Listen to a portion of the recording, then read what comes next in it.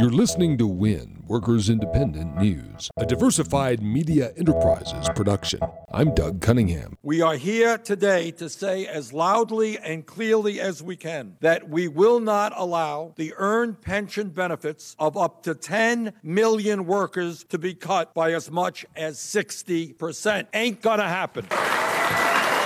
U.S. Senators Bernie Sanders and Sanders-Baldwin are introducing the Keep Our Pension Promises Act to restore worker pensions cut by a 2014 law. That law, known as the MPRA Act, weakened ERISA-defined benefit pension protections, allowing deep cuts in multi-employer pension plans. The pain that 2014 law causes retired workers was evident in the voice of retired Cleveland iron worker Dan Wargo, who after 40 years of hard, dangerous work saw his monthly pension cut from $2,600 a month to $1,100, a 58% reduction. If you ever thought that I thought I would be here, I can't believe this has happened.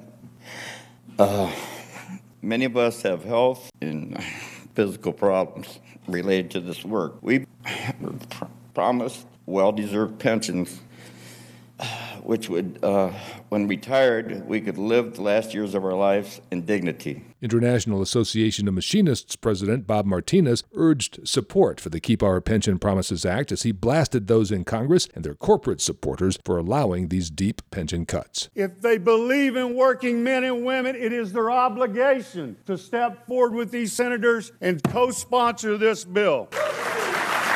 And if the President of the United States really supports working men and women like he says he does, he should put COPA on the fast track to his desk and sign it into law as soon as it gets there. And the fighting machinists will stand with you, senators, every step of the way to ensure that we beat this thing back.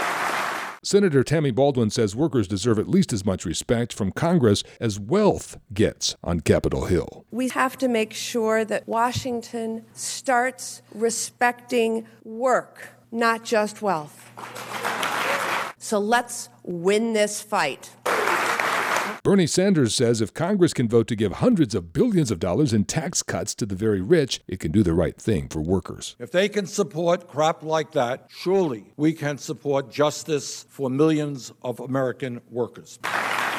Brought to you by Blue Cross Blue Shield National Labor Office, empowering working Americans with stable health coverage for over 50 years. The National Labor Office is committed to remaining the top choice for the 17 million union workers, retirees, and families they serve. Online at bcbs.com/NLO. You've been listening to WIN, Workers Independent News. For more information, visit laborradio.org.